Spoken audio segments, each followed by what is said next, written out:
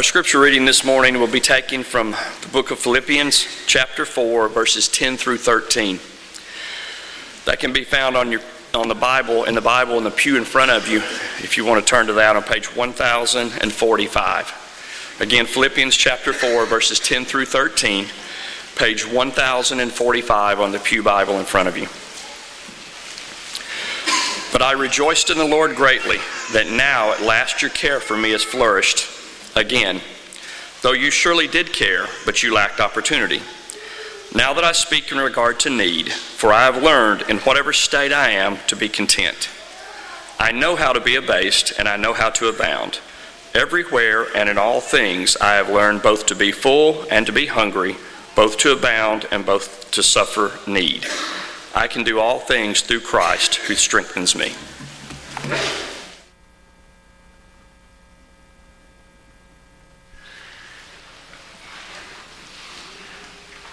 Good morning.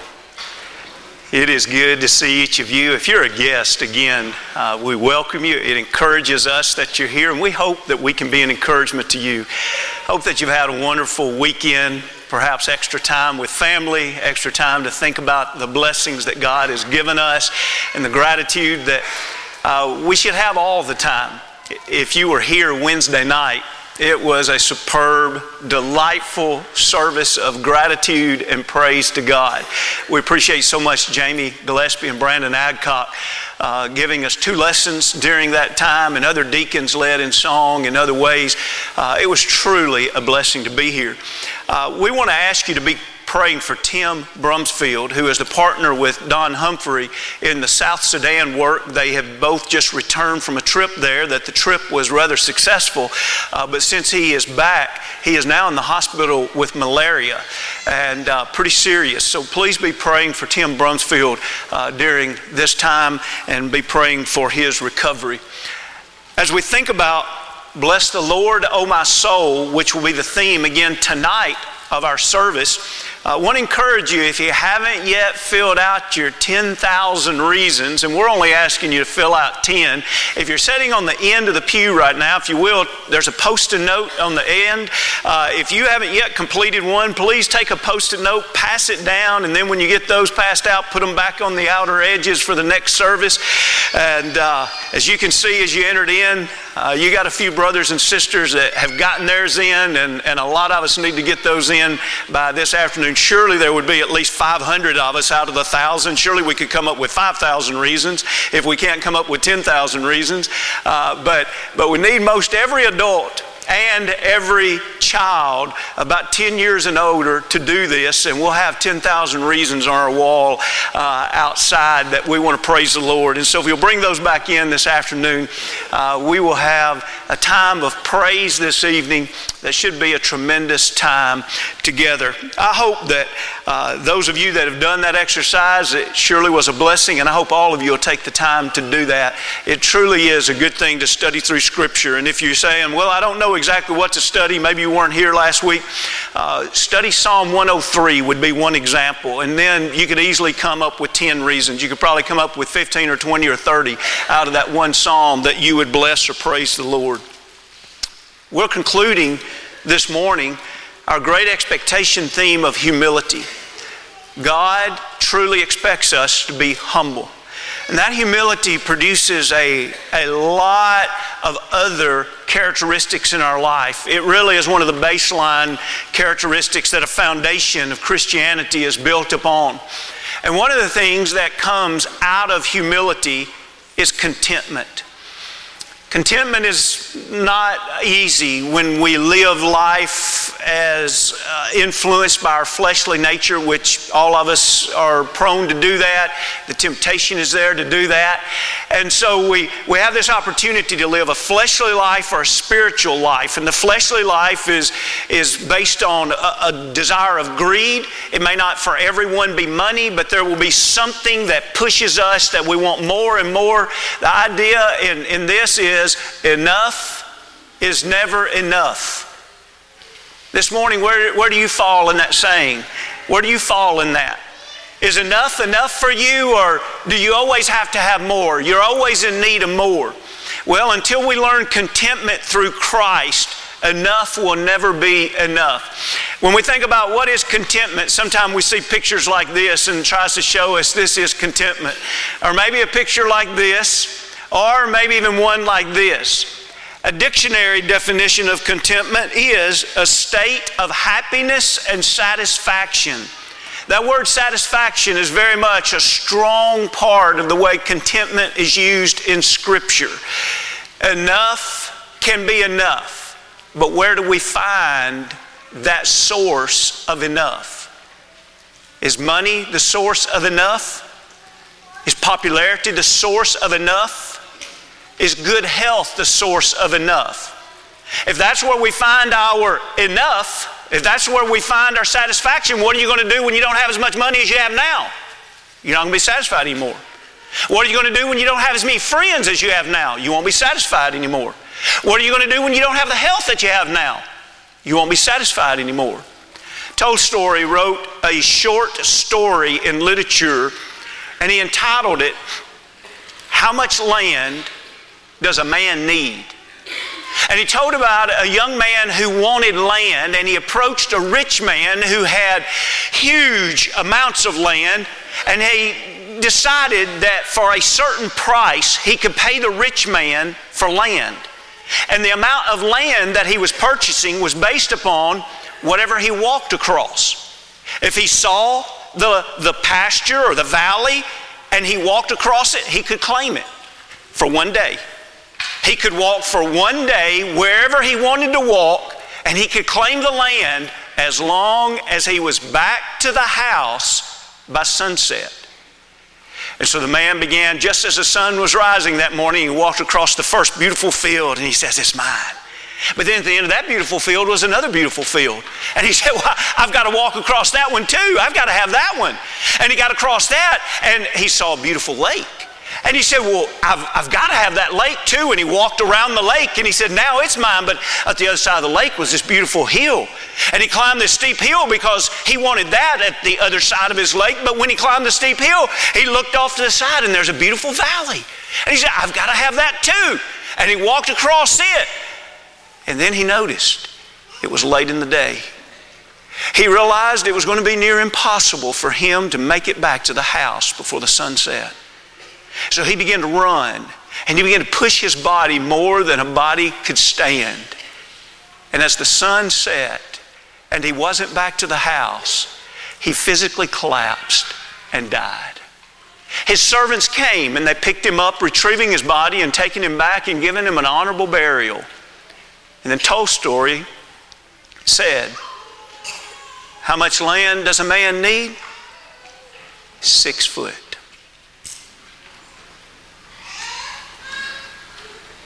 You see, in that story, we see the problem that we all have in some way in our life with greed, with covetousness versus contentment. Will money give you contentment? You can't buy it. So then we don't need money, what we need is poverty. No, poverty won't provide it either. Okay, can good health give you contentment? Good health won't sustain it. Okay, so you're saying we all need to be sick. No, sickness, it will not allow contentment to remain simply because we're sick. Or what about among friends? If we're just around a lot of friends and we're very popular and we get a lot of followers and a lot of likes, we're bound to no contentment. No, it won't ensure it. So then we need to all sit alone. No, alone time doesn't create it either. This morning, I want to ask you, do you know the source of contentment? In the text that's just been capably read, in Philippians the 4th chapter and verse 11, if you're open there, Philippians 4 and 11, notice the last part of that verse. The last part of the verse says, "For I have learned, in whatever state I am, to be content."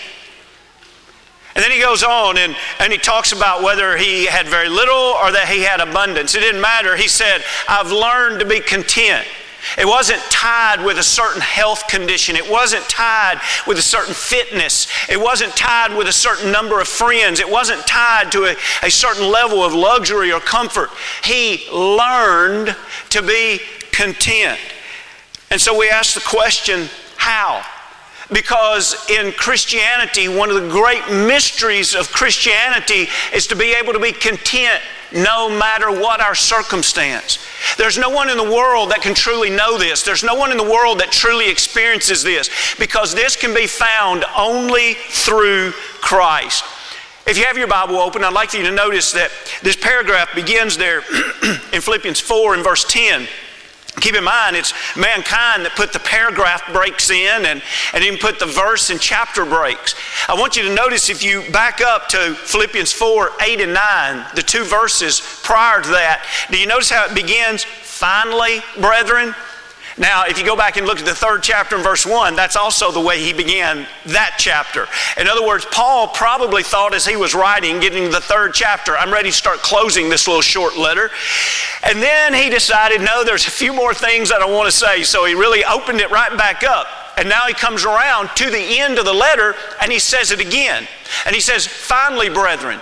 And so as he's closing this letter, which is going to quickly become based upon the topic of contentment, he first says this in 8 and 9 that I believe is a part of the foundation of his language and teaching. Notice he said to learn. You can learn contentment. We must learn contentment. And so the basis of learning contentment has to be up on this foundation. And look what it is in 8 and 9. Finally, brethren, whatever things are true, whatever things are noble. Why is he being redundant here with whatever things? Is he bringing an emphasis to this? Whatever things are just, whatever things are pure, whatever things are lovely, whatever things are of good report, if there's any virtue, and if there's anything praiseworthy, meditate on these things. You notice how he's listing these intentionally, individually. He doesn't just say, whatever things are true, comma, honest, comma, just, comma, pure, comma, so on. Instead, there is an emphasis here that says, I want you to be thinking about whatever things are true. Now, have you got that thought out? Now I want you to go back and I want you to think about whatever things are honest. Have you got that thought out? Now, let's go back and make this a little bit deeper in its meaning. Well, what are we going to think about them as in to compare them to? True to whom? True to me and my fleshly thinking? True to culture that surrounds me? True to whatever the tradition and religion is at the time? Or true to God? Notice at the end of verse 9, he says, if there is any virtue and if there's anything praiseworthy. In other words, what he's saying here, as you look at things that are true, honest, just, pure, he says, I want you to note, is there anything virtuous, moral excellence? Is there anything of praiseworthy, to laud, to esteem, to hold up? Is there anything that we can say, well now really, if you're going to pull out the moral excellence, sure, there's a moral excellence to truth that comes from God. What about honesty? Well, you know, we have a way we do business at work and we're not always completely truthful, but what about if you were going to have a moral excellence? What if you were going to be praiseworthy in God's sight? Oh, now we have a different standard. Now here's what's really awesome about this passage. He takes all of this, and you see the end there where he says, meditate on these things, but some of your translations are going to say, think on these things. And then we say, well, why does some of the translations give a different word there? Well, because this particular word is really interesting. If you look this word up in the lexicon, you know what the first definition is going to be? Take inventory. Last night, I had to rush out of the building at 8:50 because as I was preparing the rest of this lesson, it clicked in my mind, Subway closes at 9. And so I'm rushing up to Subway before it closes for my Sunday night ritual. And as I'm standing in line there, I'm visiting with the guy that we've come to get to know each other pretty well. And I said, hey, you're about to close up, aren't you? He said, yeah. He said, but I got to stay here tonight. I said, why? And he said, I got to do inventory. I said, it's interesting you say that. I'm writing a sermon tonight about inventory. And I stood there and I told him about this passage in Philippians 4 and 8 and 9. I said, you know, just like you're going to go back and you're going to count everything here in this store tonight, the Lord requires us to look at things in our life and inventory our own life. The word meditate or think here literally means to take inventory, to reason, to account, to conclude. Now, let's think about what we have just seen in this and go back. And I know a little bit of it will be redundant, but think with me for just a moment. So instead of just looking through my life and saying, let me take inventory based on what I think is true, he says, I want you to take inventory of all of your life, and I want you to do it on what is true based on moral excellence and what is praiseworthy to God. So now we've got our standard and we've got our topic. And he says, I want you to do this in all things in your life. So we think about possessions. Do I use my possessions in a way that is of truth? We think about relationships. Am I sharing in relationships in a way that God would say, that's true, that's good? We think about circumstances. Do I handle the best of days in a way that is true? Do I handle the worst of days in a way that is true? And then we take an inventory of that to see, where is it that I need to make changes so that I can say, you know, I've taken an inventory and I've made some major changes in some areas of my life. I've had to tweak other areas of my life. And then the Lord says, now, you got that? Say, Lord, it was really daunting. It's really kind of sobering and humbling to look in your life that carefully. And he says, now that you've done that, I want you to go back and I want you to start again. And now I want you to look at your life with honesty. And I want you to look at all things with honesty. And so we go back through our life and we say, all right, the standard is that which is praiseworthy to God. The standard is a moral excellence. And he says, now, what about in your possessions? Do you deal honestly with all that you own? Now, what about in relationships? You deal honestly in all your relationships? What about in circumstances? At work, at home, when you're out in the community, are you honest? Just. All the way back through your life again. How do you treat other people? Are you just toward other people? Pure. Go back and look in your possessions. In your possessions, are you pure? In your relationships, are you pure? And all the circumstances in your life, are you pure? Things that are lovely. That's the idea of almost to befriend. It's the idea of to be friendly toward. In everything, are you lovely? And of everything, are you of a good report? Well, who would make this report? Well, this report would be based upon a virtuous excellence of praiseworthiness. You see the foundation of this contentment? This foundation of contentment is not taking, are you listening? It's not taking an inventory of possessions. He's just used the word to say, take inventory. And he says, you don't find the abundant life in counting possessions. You find the abundant life by answering the question, who are you? Who are you with what you own? Who are you in the relationships God has given you? Who are you in the day-to-day living and the circumstances that you find yourself? And it's coming out of that he then teaches probably some of the best verses we have in the Bible that challenges us about the topic of contentment. with this in mind, what we just talked about, I'd like for you to look back with me at Luke the 12th chapter. Excuse me. We can make, of course, an entire study out of the passage we're going to. And so I say that to say that maybe you might want to jot this down. And if you aren't familiar with this, or if it's been a while since you studied this, Luke 12 is a great passage to really break down on this idea of contentment. But I want us to especially notice the teaching that Jesus gives that causes him then to say, let me now give you a parable to help you to understand what I'm saying here. Look what he says in Luke 12 and 15. He said to them, take heed and beware. See, kind of like the positive and negative there? Hey, pay special attention to this. Oh, and be careful.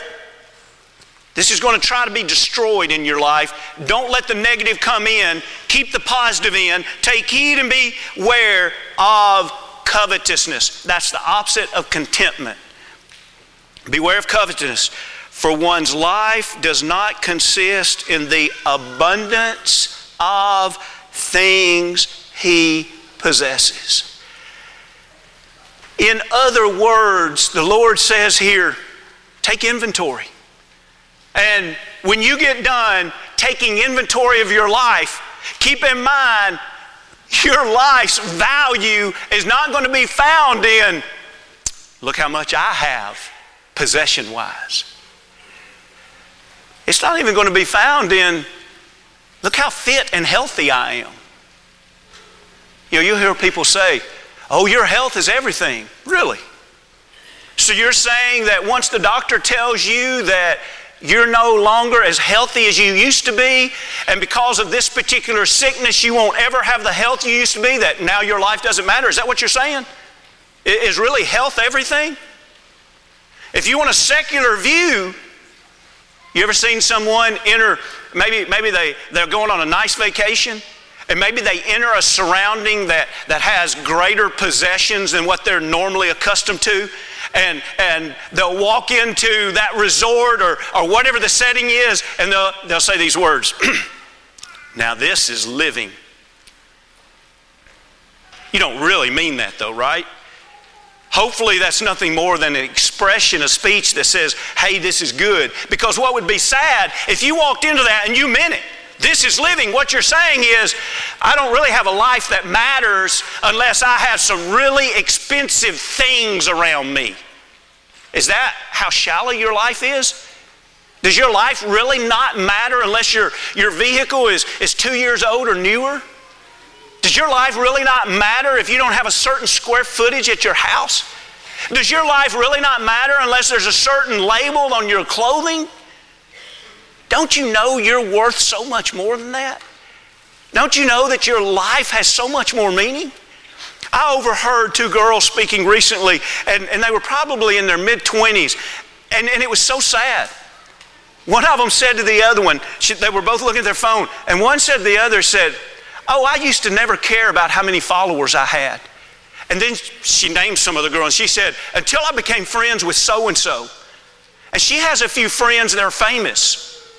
And she said, now it really bugs me, and I do everything I can do to get more followers.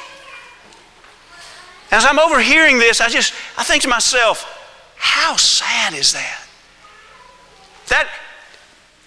Let's go to this next slide. I want you to fill in the blank. Fill in, it's not just a blank, it's complete the sentence, okay? How many words you need to complete the sentence. This is for you.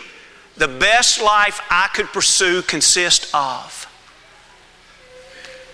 Best life I could pursue consists of things, a lot of things, a lot of luxury, a summer house and a winter house, followers, likes, popularity, fame, fitness, beauty, talent, notoriety. What do you finish that sentence? And not just because you're sitting in a worship service, but right now your life, what is the rest of that sentence? The best life I could pursue consists of what? How could Paul say, I've learned, he uses that word in verse 11 and in verse 12, I've learned to be content. How could he say that? His contentment came through Christ. If you have your Bibles, I'd like for you to turn with me to Philippians there again. And what I want us to do in just a moment, and this is kind of a review of some things that we've covered this month, and then part of it is not a review, but we've got to hit it as quickly as if it were a review. And so I hope this isn't frustrating to you, and I hope I don't lose you in this part. But I just want to remind you, we're studying the end of Philippians, and what he does is he makes it very clear throughout Philippians 1, Philippians 2, Philippians 3, and now into Philippians 4, that all of his life was about a pursuit of Christ. That's why toward the end he can talk about this contentment without elaborating a whole bunch, because I believe if we were asking Paul right now and we said, Paul, you wrote some really great things at the end of Philippians about contentment, but why didn't you elaborate more? I believe Paul would say, I told you that was the conclusion of the book. The whole book is a book about contentment. Read chapter 1, it's about contentment. Read chapter 2, it's about contentment. Read chapter 3, it's about contentment. And he says, this is the way I just brought it to a conclusion. And so let's just pull something out of each. Look at Philippians, the first chapter, and notice his priority was to magnify Christ. In Philippians 1 and verse 20, he closes verse 20 by saying, so now also Christ will be magnified in my body, whether by life or by death. For me to live is Christ, and to die is gain. Paul, what is your desire in your life? What does your life consist of? Now by this point, it hadn't always been true in his life, but by this point he could say, my life consists of making Christ larger. Not that he's actually changing Christ, but that he's making more people come to know Christ. And he says, so when I live a day, and let's just go back through those things, like when we're looking a while ago at Philippians 4, 8, and 9. Think about this. Paul could say, the way I use my possessions, I try to use them in a way that would magnify Christ. The way I use relationships, whether I'm right now in a relationship with a prison guard, he probably was at this point in his life, he's in jail, prison as he's writing this, or if I have a good friend that's a brother in Christ, I just try to live my life to magnify Christ. What about the circumstances? Yeah, if I'm in dire need or if I'm in abundance, I try to always use it to magnify Christ. Well, Paul, what about even if it comes to taking your life? He says, I want to magnify Christ that way too. Even by the way I die, I want to magnify Christ.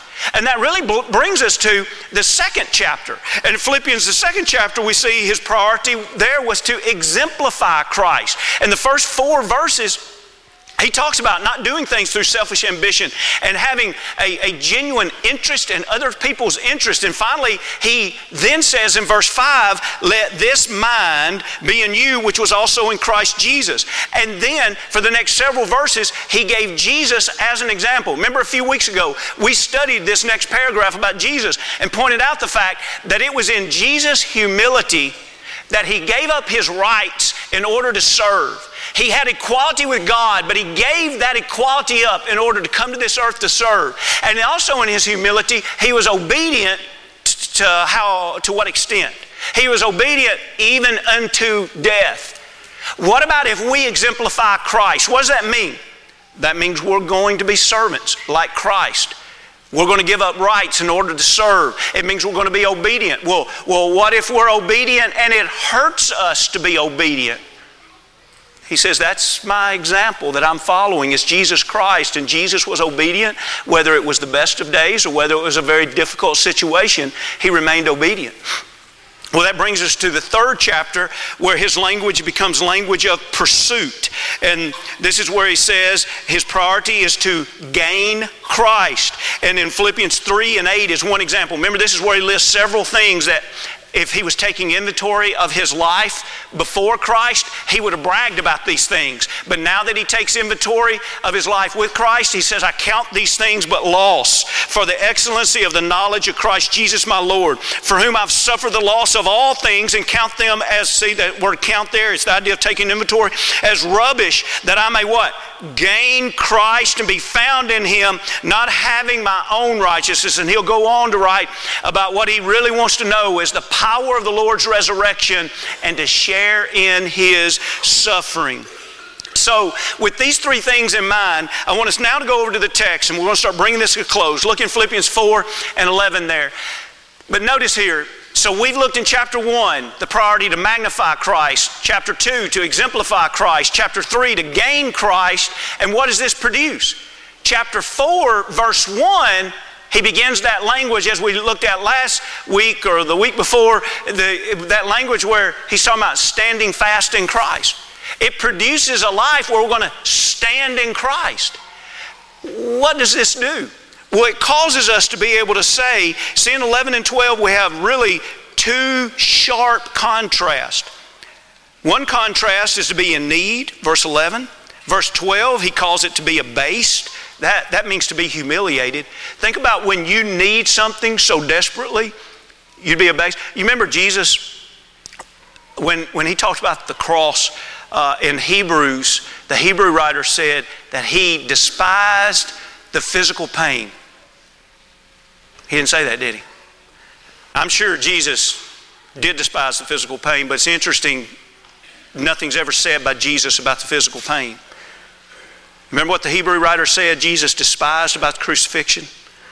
Hebrews 12, he despised the shame, the humiliation, the being abased. Paul said, I know what it is to be humiliated because maybe you don't have the clothing. Maybe it's cold weather outside and other prisoners have a coat and you're sitting there freezing almost to death, and it's humiliating to not have what you need. Maybe he sees other prisoners in that day and time, family would bring prisoners food. Maybe he's sitting there humiliated because he sees other prisoners being brought food and his own brothers and sisters in Christ have forgotten him, and he's sitting in prison and he's watching them eat. They're watching him not eat, and he says, I'm abased, but I've learned how to be content when I don't have enough, and it's humiliating to not have enough. But then notice the other side of this. Not only were there those times of hunger and need, but he says, I also had times in my life where things abounded. In other words, I had more than enough. The banks were overflowing. I had all the food I needed and more. I had all the clothing I needed and more. I had all the support I needed and more. He says, I've learned in whatever state, whatever circumstance, if I'm being abased or if I'm abounding, I've learned in both of those to be content. Why?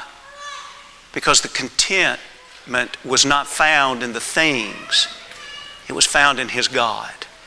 And so that's what verse 13 means. That's the context for verse 13 when he says, I can do, this is really possible, all things. It doesn't matter if it's the best of days or the worst of days. Through Christ, that's the only hope. He is the moral standard, but also He's the power who strengthens me.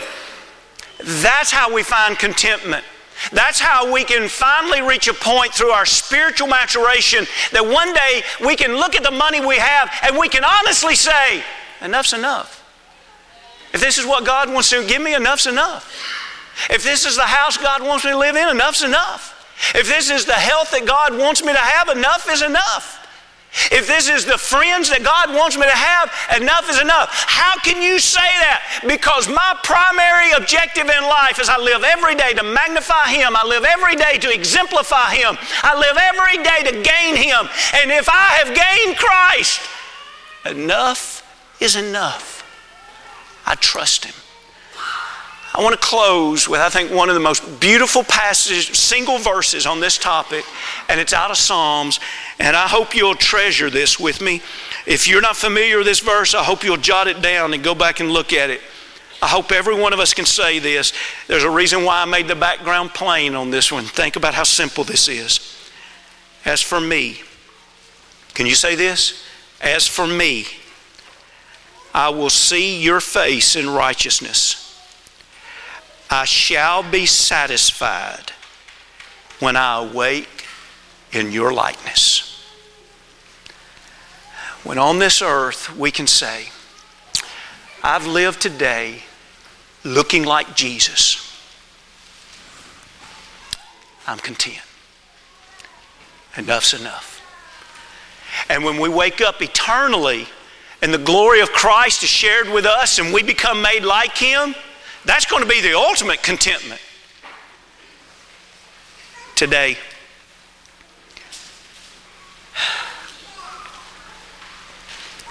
you heard that advertisement? It's been out this past 2 weeks. You just want to throw something at the radio, or Thanksgiving. That's what one particular marketing campaign is right now. For Thanksgiving week, it was Thanksgiving. We're about to enter a season where we won't go many minutes of a day without someone telling us how much more we need. And our fleshly nature buys into it really quickly.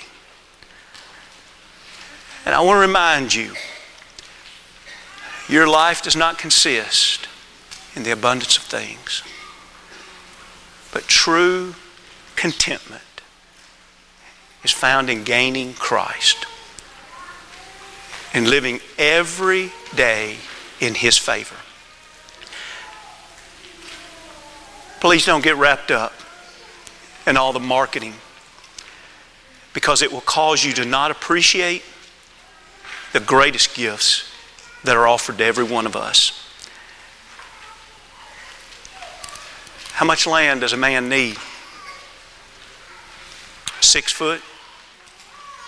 He doesn't even need that. This earth is not our home. We're just a passing through. Can we help you this morning in any way find a life of contentment? It's not because we're special on our own sake and we have arrived into something. It's because as God's children, we've learned something.